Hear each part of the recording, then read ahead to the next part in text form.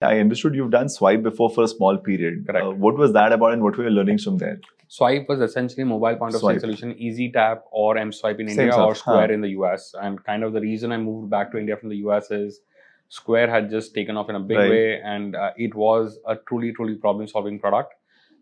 Me and another co-founder moved back to India to start Square, a Me Too product of Square in Sure. India. And we very quickly realized that, so we built the hardware, we built the software, I built a fantastic team of engineers and product and the banking relationship people as well. We got partnership at that time with RBI Bank and Citibank, and we were just about to launch the product. But at that time, we quickly scoped the market. We realized that, maybe India is not going to do so well with plastic cards in general. Distribution is difficult.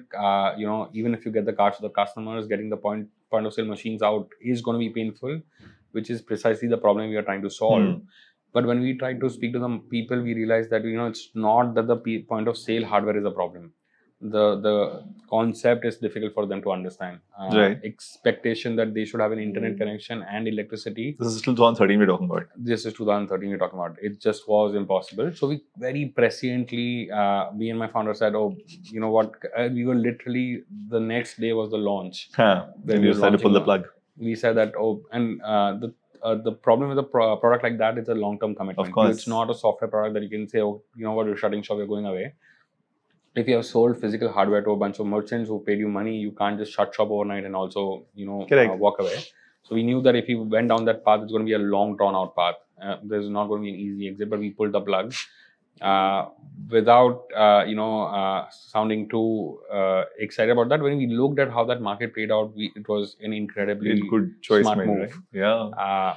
UPI came, I think UPI got announced in a big way about a year later, and that was the aha moment. We had predicted that India is going to skip the plastic, it's going to go from cash directly to 100% digital ecosystem. Really? You thought that in 2013? We thought that. We didn't know what shape and form. Sure. Nobody could have predicted kind of the hurricane or avalanche that UPI was going to be. Yeah. And the demo moment, of course, kind of made a big spike, right? Funnily, exactly in 2013, I was part of Rocket Internet. Okay.